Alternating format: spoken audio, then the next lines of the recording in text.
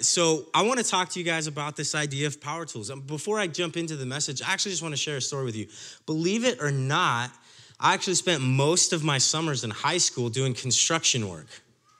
And the way that some of you guys are looking at me, I was just as surprised as you were that they actually hired me. Like, I'm like throwing the hammer and so this one time I was helping build a house. We were in the country and there's this massive house and it had log cabin siding and it was gorgeous, right?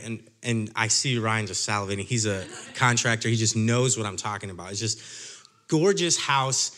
And I go up and I start building it with these guys and we get to the part where we're putting on the siding and I'm hammering in this huge, it was, I don't even know why they didn't just put logs in it. It was just looked like real logs. It was heavy. And so I'm nailing these things in and it's like this tongue and groove thing.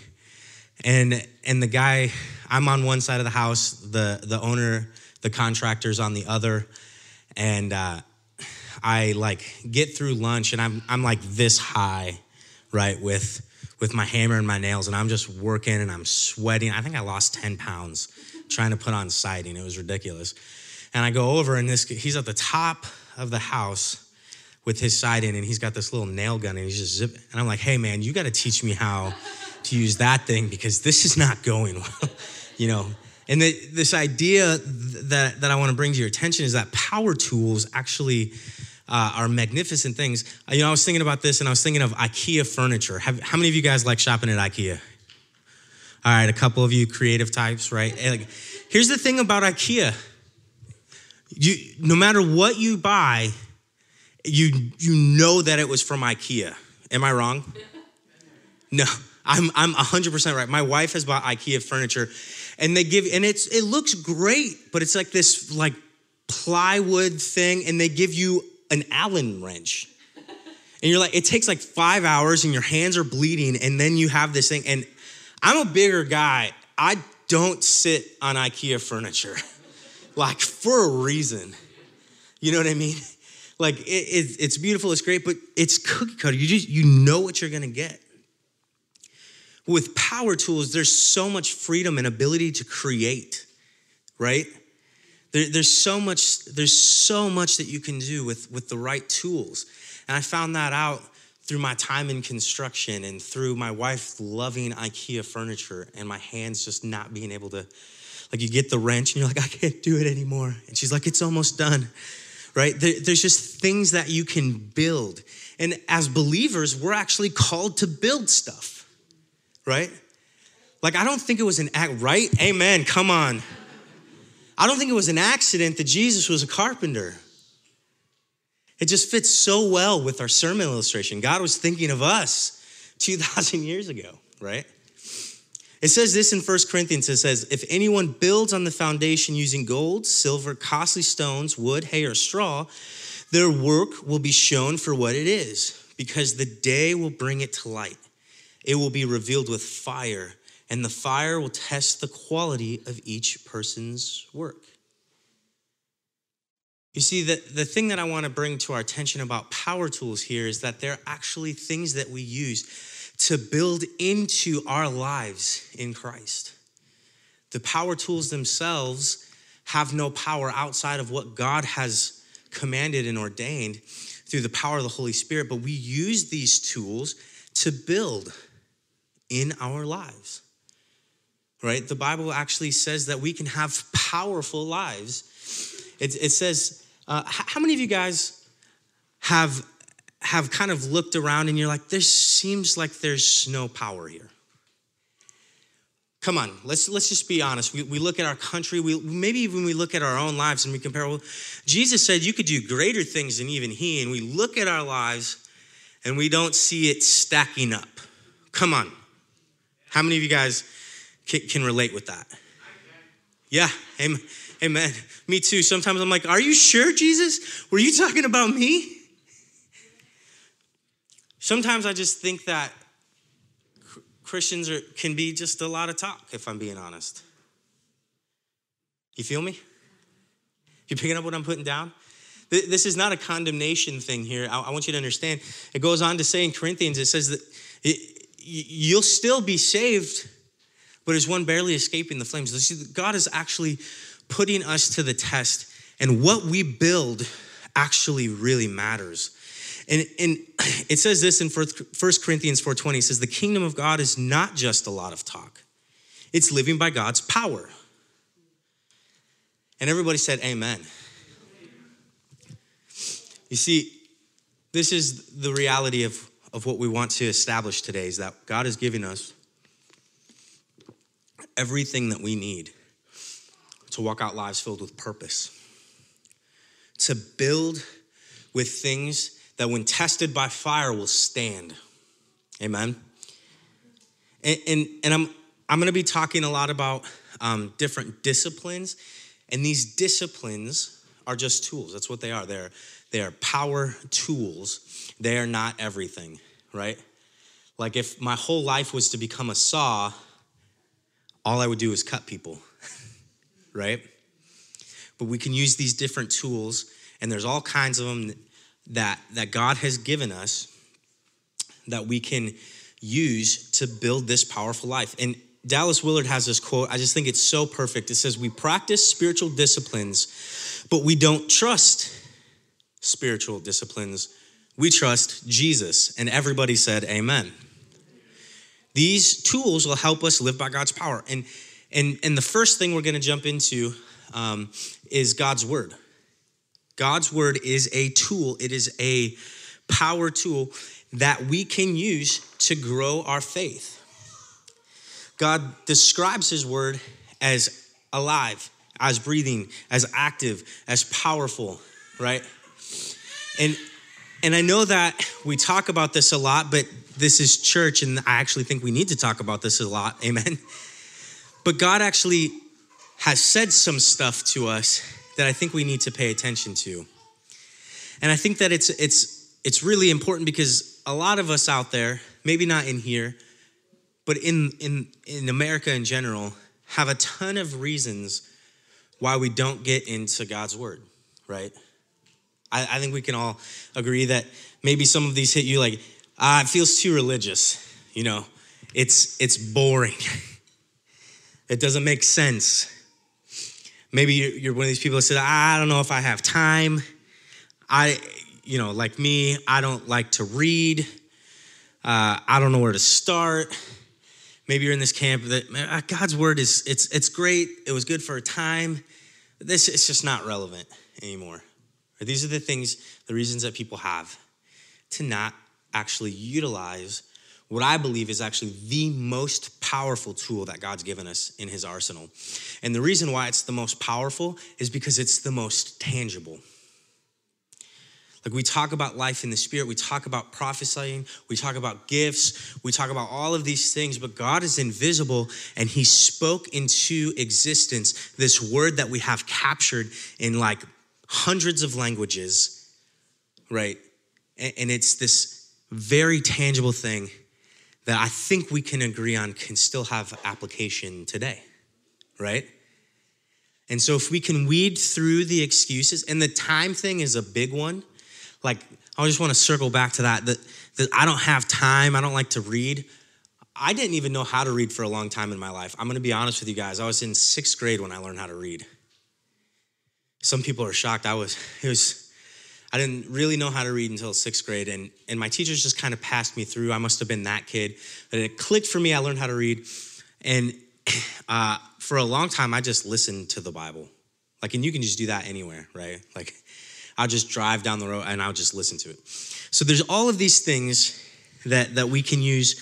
But my goal is to actually break through some of this. And I want you guys to experience the power of God's word because, like I said, it's the most tangible thing. Like everything that God wants to say to you, he's actually said before. And we talk about this. I know you guys have heard the terms rhema, like the rhema word of God. God wants to speak to you on a personal, individual level. And there's another word, it's called logos, and that is the authority of God's word. That is everything that God is saying, and it has his backing, it has his stamp of approval. That's actually what the Bible is. It's his logos word, his authority. It said when God spoke, it happened, right? This is recorded for us in Scripture.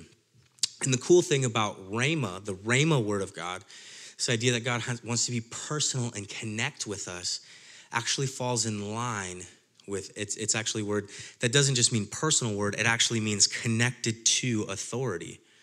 So God wants to take everything he has said, right? And he wants to say it to you. Isn't that amazing?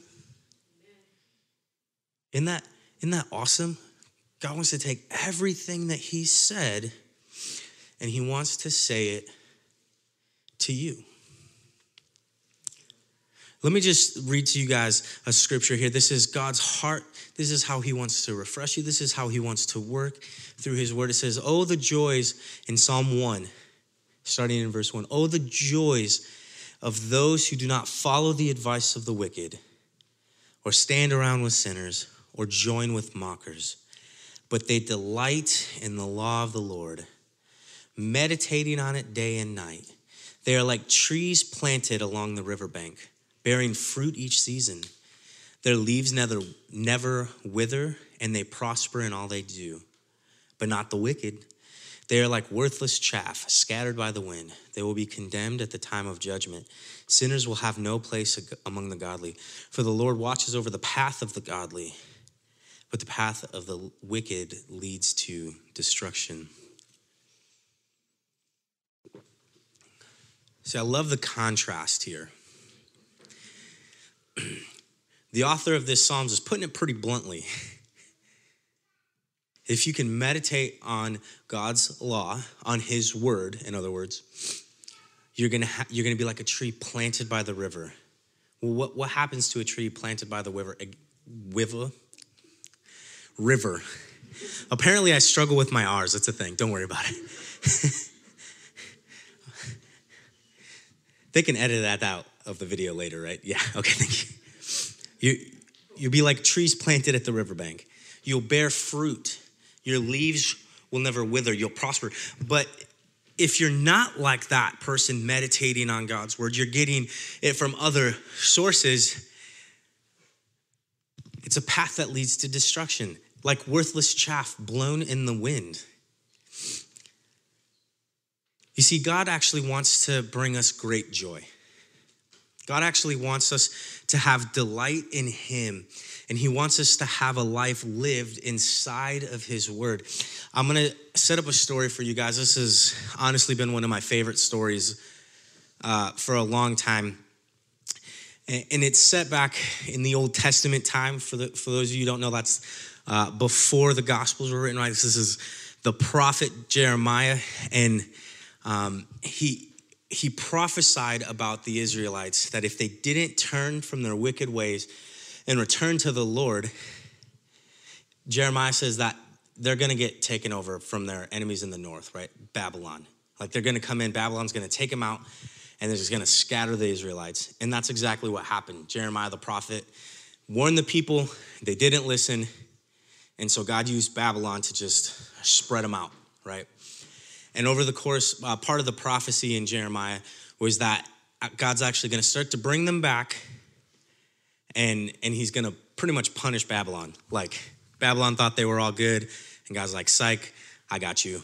You're going to get yours. But part of that prophecy, after about 70 years, was that the Israelites were going to be coming back. And so they did. And they started coming back from exile in Babylon in waves. Zerubbabel led the first wave, okay? Ezra led the second wave, and then Nehemiah led the third wave. And when Nehemiah came back, he noticed that things weren't happening according to Jewish law, according to the word and the decree that God had made. And so Nehemiah sees them coming back and understand that he knows the prophet Jeremiah prophesied that their exile was going to happen because they weren't listening to God. And so he comes back and he's like, they're not listening to God. What is going on? So he actually pulls all of the whole nation together. And in Nehemiah chapter 8 is where we pick up the story. It says, all the people came together as one in the square before the water gate. They told Ezra the teacher of the law, to bring out the book of the law of Moses, which the Lord had commanded for Israel. So on the first day of the 7th month of Ezra, the priest brought the law before the assembly, which was made up of men and women and all who were able to understand. He read it aloud from daybreak till noon as he faced the square before the water gate in the presence of the men, women, and others who could understand. And all the people listened attentively to the book of the law. So what happened? He's like, none of you guys are doing what God had said, and so we're going to have church. Like, we're going to bring everybody together. It says before this passage, they worshiped for a long time, and they read from the law. Now, what actually happened, we're going to read a short portion of this. They read from the book of the law for 7 days. They gathered like this for 7 days. They just came together, and they just put it out there. And they just read from the law. It says this, picking up in verse 8, it says, they read from the book of the law of God, making it clear and giving the meaning so that people understood what was being read. Then Nehemiah the governor, Ezra the priest and the teacher of the law, and the Levites who were instructing the people to them all, said, this is holy to the Lord your God. Do not weep or mourn.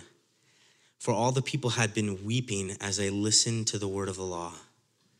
Nehemiah said, go and enjoy the food and sweet drinks and send some to those who have nothing prepared. This day is holy to our Lord. Do not grieve, for the joy of the Lord is your strength. Isn't that powerful? In verse 12, it says, all the people went away to eat and drink and send portions of food to celebrate with great joy because they now understood the words that had been made known to them.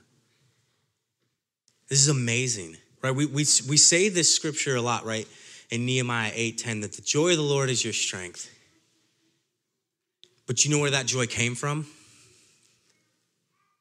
God's word. And not just God's word spoken, but his word understood, his word stirring in the depths of their heart. It did two things. It caused repentance, right? It says that they were troubled. They're hearing God's law and they're like, oh my gosh, we're not doing this. And then it brought about great joy because they understood what God was saying. Isn't that amazing? And they went out and they spread that joy because of what? Because they went back to God's word. It is a delight. It is the joy of the Lord, which, by the way, gives you strength from God. Amen. The other thing that this does that's just so powerful is it actually directs our lives. Right? In Psalm 119, it says, your word is a lamp unto my feet and a light unto my path.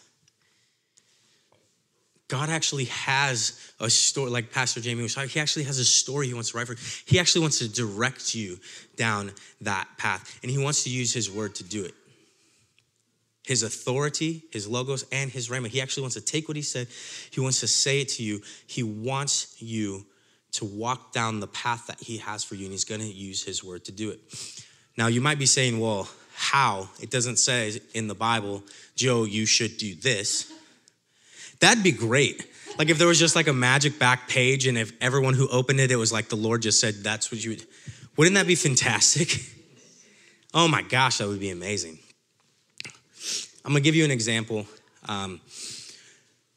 When I was younger, I talk about when I was younger a lot.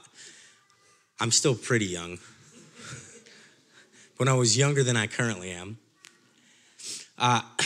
it was about the end of 2012, the beginning of 2013, my wife and I paid off our house, which sounds impressive. It wasn't.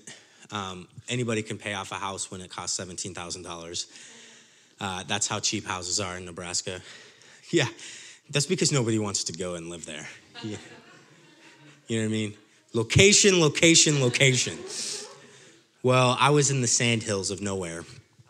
And that's how cheap it was to buy a house. So we paid off a house, right? And that was a big deal. I was like 24 and like I said, younger. And I was thriving in ministry. I was a youth pastor. Our youth ministry was growing. For a town of like 1,000 people, we had like 50 kids in our youth group. So basically everybody was there. Like the whole town was just at our youth group. That's about how many people lived in my town. And it was a little more than that. It was like 1,000 people, but still. These things were going good, and it didn't make sense that I would ever leave, right?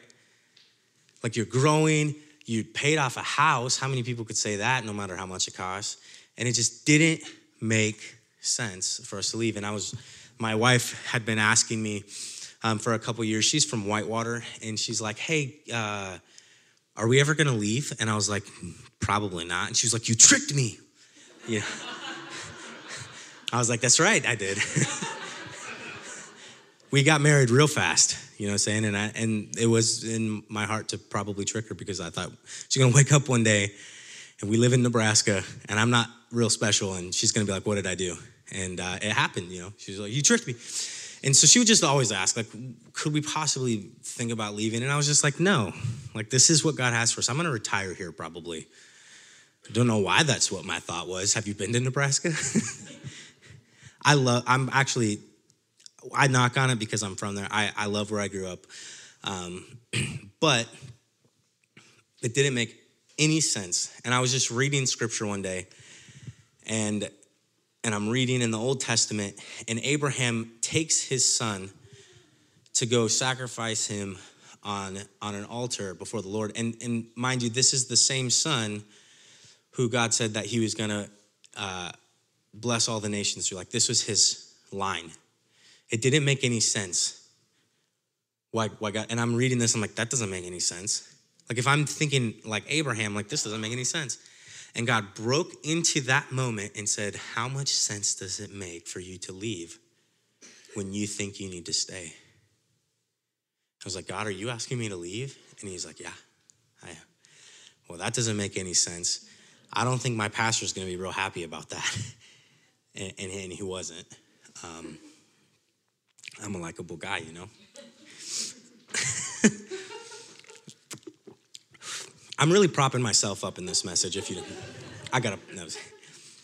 it didn't make sense. And so God broke into this scripture that I was reading, and he correlated it back to my life. That's just one example how God can use his word to speak into our lives, right? I don't know that I ever would have gotten that word had I not known about the story of Abraham, right? I don't know that God could have broke through.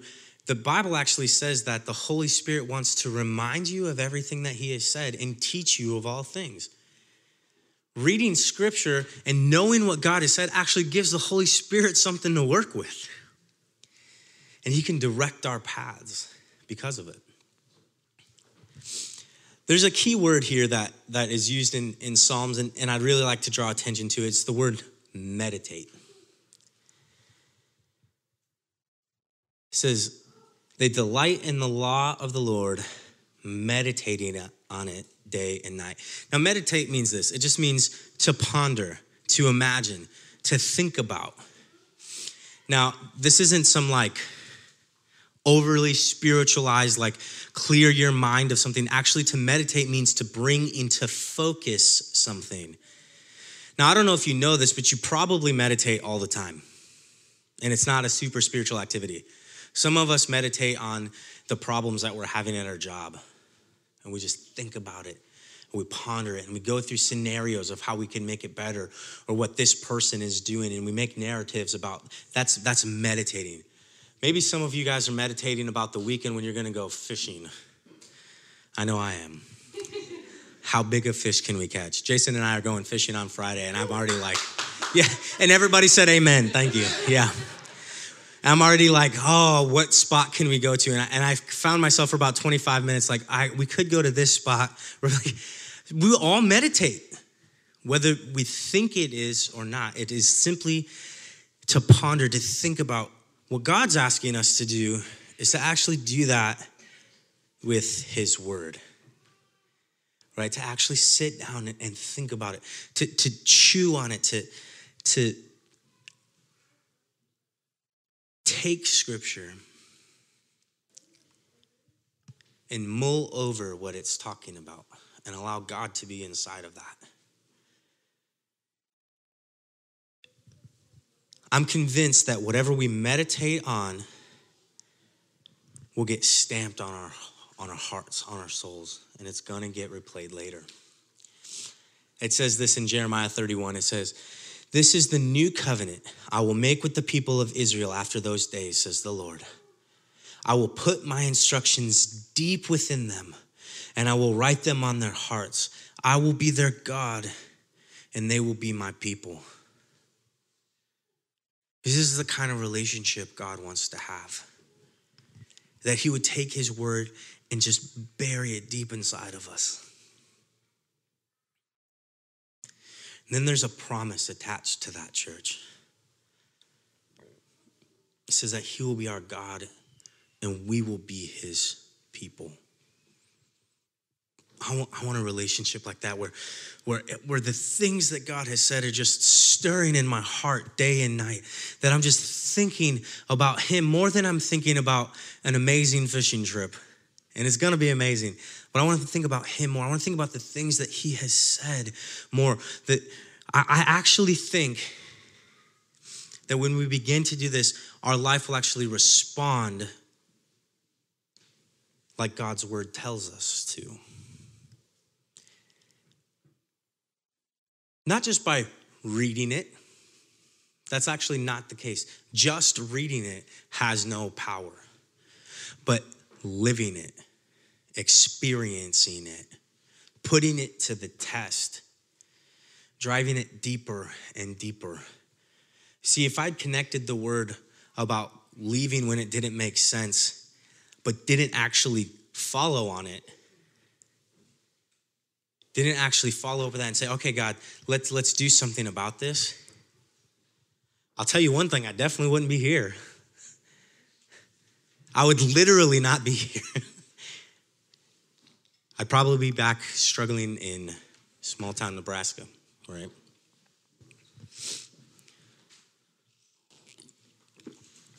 Now, honestly, I really hope that I've done a good job of kind of like driving the point home that we need to get into this. But I think for some of us, we just have no idea how. And some of us in here, some of you guys are teaching me how to read God's word more effectively, and I love you for that. But some of us might not just know how to start. Like all the reasons and excuses, all of the things that we talked about at the top, they might be true, and we just might not know how to get past that. And so I just want to give you guys, as we end here, just a couple of things. I'm going to go through this fairly quickly, but it's really powerful stuff. And so the first thing is this. I actually just think we need to find a starting point. We need to find the right book, right? I honestly recommend don't start in Leviticus. Amen? Like, if you've never dug into God's word before, Leviticus is not a good place to start. I tried once. I'm like, what? I was falling asleep, and this guy's son was this guy, and his father was this guy, and his dad was this guy. And I'm like, check, no. I actually, here's what I always tell people to start. John. Start in the book of John, in the book of Philippians, in the book of Ephesians. Right? Find the right starting point. Find the right starting point. Here's the second thing. Before you read, you should pray. You see, this is actually a really important piece because I actually think that we can get really religious and just read our Bible and then we did it. We checked off our Christian duty. But actually, if the Holy Spirit wants to teach you something, then I think that it would be really powerful if we started inviting the presence of God into our study time. And it didn't have to be this like where you say all of God's name, like Jehovah Jireh, come, Jehovah Nisi. It doesn't have to, this is what I pray. Holy Spirit, show up and teach me. Say to me today what you want to say. as I dig into your word. It's that simple. Like, I know that's super, right, like theological. It's just ask God to show up, because it's actually him who makes the word alive. It's the Spirit of God that makes it not just print, not just ink on a page, but alive and active and breathing. It's his presence. And so invite him into it. Pray. Go in expecting that God is going to say something, expecting that something is going to jump out, that you can learn and grow and experience God. Here's the third thing. Go slow. Go slow. Start slow. You don't have to read the entire Bible in a month. I'm actually, like Kevin and I were talking about this, I don't think I'm a huge fan of reading plans. Like, read the Bible in 90 days. Read the Bible in a year. I don't actually care how much of it you read, as long as you just do it. Just get in and dig in and take it slow. And if you're going in and your plan is that you're going to read John chapter 1 today, and you get 3 verses in and God wrecks you, meditate on those 3 verses. Stop on those. There have been times where I've read 3 verses and I just kept reading the same 3 verses every day for a month. I didn't go anywhere else because God was using those verses to speak to my life. You feeling it? Like, this isn't a religious thing. This isn't a get through it thing. This is a go until God says something. Seek it out until you find something. Continue to knock until he opens the door. Right? This isn't a religious thing. This is a relationship thing. God's going to meet you where you're at. But doing these things will actually open yourself up. Leading again, we talked about this earlier, just meditate. Take time. Prayerfully consider what you're reading. If something doesn't make sense, look it up in a different translation. Look it up in a concordance. Look up a word that doesn't make sense to you. Take your time to dig all the way into the scripture. The 5th thing here, actually read it with people. Have somebody who can help you understand it. Honestly, if you're struggling, you're not sure where to start, you're not sure what something says, come talk to me. Come find somebody. Find somebody you trust who is living the kind of life that you want to live in Christ, and ask them to show you what God is speaking to them. Ask for words of wisdom. And it's not a substitute for the Holy Spirit by any means, but it's actually important that we do this together. Like, God designed us to do this together. As iron sharpens iron, so one man sharpens another. Like, it is actually biblical for us to do it together. I have people who I talk to. I have people who are pastoring me, people who are teaching me God's word. Now, the difference is I don't just stop there, right? I like wash, rinse, repeat. I go back and I check these steps myself. I'm like, is that what, Holy Spirit, is that what you're saying? God, is that what you're doing? Is this what this means? And then the last thing here, don't stop after one time. Right? Like, don't leave here today and get into God's word and then you get something from it. And if you dig into it and you stay with it long enough, God's going to give you something. I promise you that. Then do it again. People who just stop, it reminds me of when I was young in our marriage with my wife. Back to the young thing again. I used to do the dishes, and I'd do them on a Monday, and I felt pretty, I helped out. And then I didn't do anything again. It was a week later, and she's like, you never help around the house. And I was like, I did the dishes. She was like, a week ago. Don't be that guy. I read God's word a week ago. Don't stop. Continue to dig. continue to seek. And if God shows up and he gives you something, amazing. But don't let it be the end. Don't stop. I read you guys the story in Nehemiah.